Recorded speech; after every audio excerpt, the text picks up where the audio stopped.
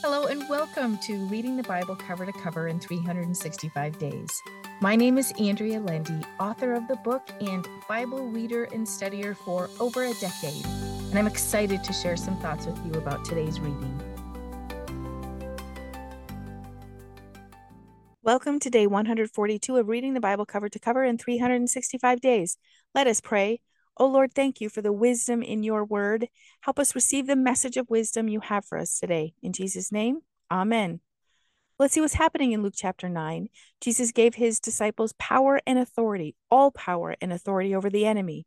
Then he sent them out to preach. Verse 6 says, "And departing, they went from village to village, preaching the gospel and restoring the afflicted to health everywhere." Imagine that kind of healing power. God's Spirit was working within them to do all that they did. He was showing them his power and increasing their belief in his ability to help them do anything he called them to do. They need this experience in the future and could call upon it after the Lord departed from them for the last time. May we ask the Lord to show up for us in a most powerful way and help increase our faith and trust in him. Well, as soon as the disciples came back, Jesus tried to take them to a private place so they could rest. However, the crowds of people sought after them diligently and found them. They needed food. Jesus told his disciples to feed them. Even after they saw all the miracles they had performed, they couldn't see their way to this miracle, feeding 5,000 people. Well, 2 or 3 times that with women and children. Jesus gave them a problem they couldn't solve. He wanted to show them once again that there was nothing that couldn't be done by him. They gave him an excuse, and he gave them a miracle. With thanks, the amount of food grew to be more than enough. There were 12 baskets of food left over. What can we give thanks to the Lord for today and allow him to do what only he can do? Definitely something for us to meditate on. We read about yet another faith building time when Jesus took Peter, James, and John up the mountain. As Jesus was praying, note that as he was praying, he was transfigured. He became white as lightning.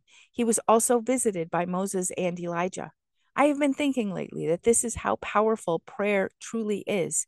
We must hold prayer in utmost reverence because it changes us, it changes our circumstances, and it changes our lives. Lastly, Jesus' time on earth was coming to an end. Verse 51 tells us he steadfastly and determinedly set his face to go to Jerusalem.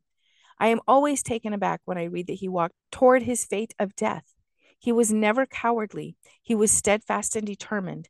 Let us take on his character and be courageous and walk into the plan God has for our lives. We start a new book in the New Testament, the first letter of John. This is the same John who wrote the book of John in the Gospels. He writes 3 letters, which are thought to be written about the same time as he wrote the Gospel containing his name. Let's see what John writes in chapter 1.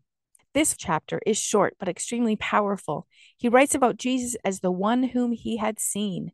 This Jesus was the word of life. He was life. In verse 5, he writes, God is light, and there is no darkness in him at all. No, not in any way.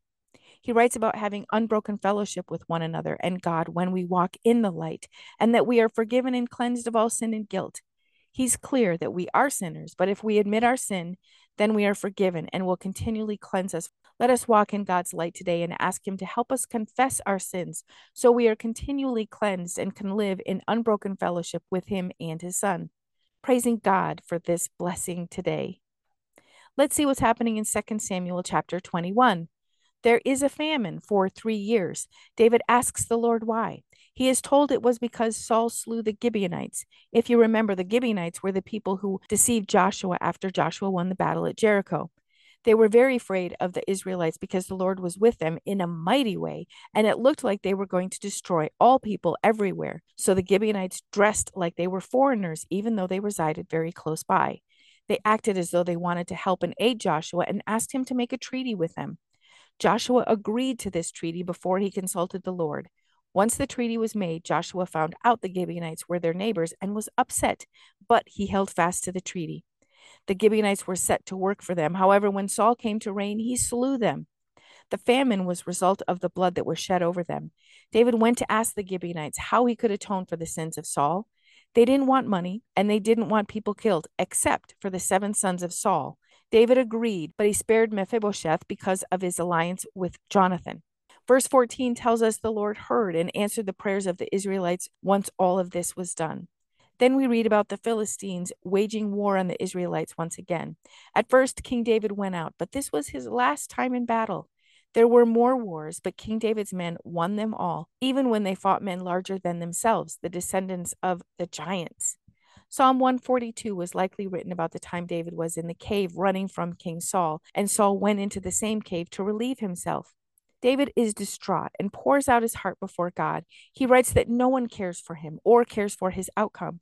Haven't we all been there when we think there is no one who is for us? And when we feel this way, we must know that God does care. David did. He writes about God being his refuge, his portion here on earth. He knew the people after him were more powerful than he was, and he prays for God to deliver him. The last line of the last verse is beautiful as David writes, "For you will deal bountifully with me." Let us believe, pray, and expect God to deal bountifully with us. Let us pray. Oh Lord, thank you for your word that puts hope into our hearts. Help us call on you for help, Father, and may we know there is nothing you cannot do. May our hearts be set on you today. In Jesus' name, amen. Thank you for walking this journey with me and being a faithful reader of God's word. I pray that he shows himself as the God who loves you deeply and cares about every detail in your life. Come back tomorrow for some more thoughts and insights as you read God's word.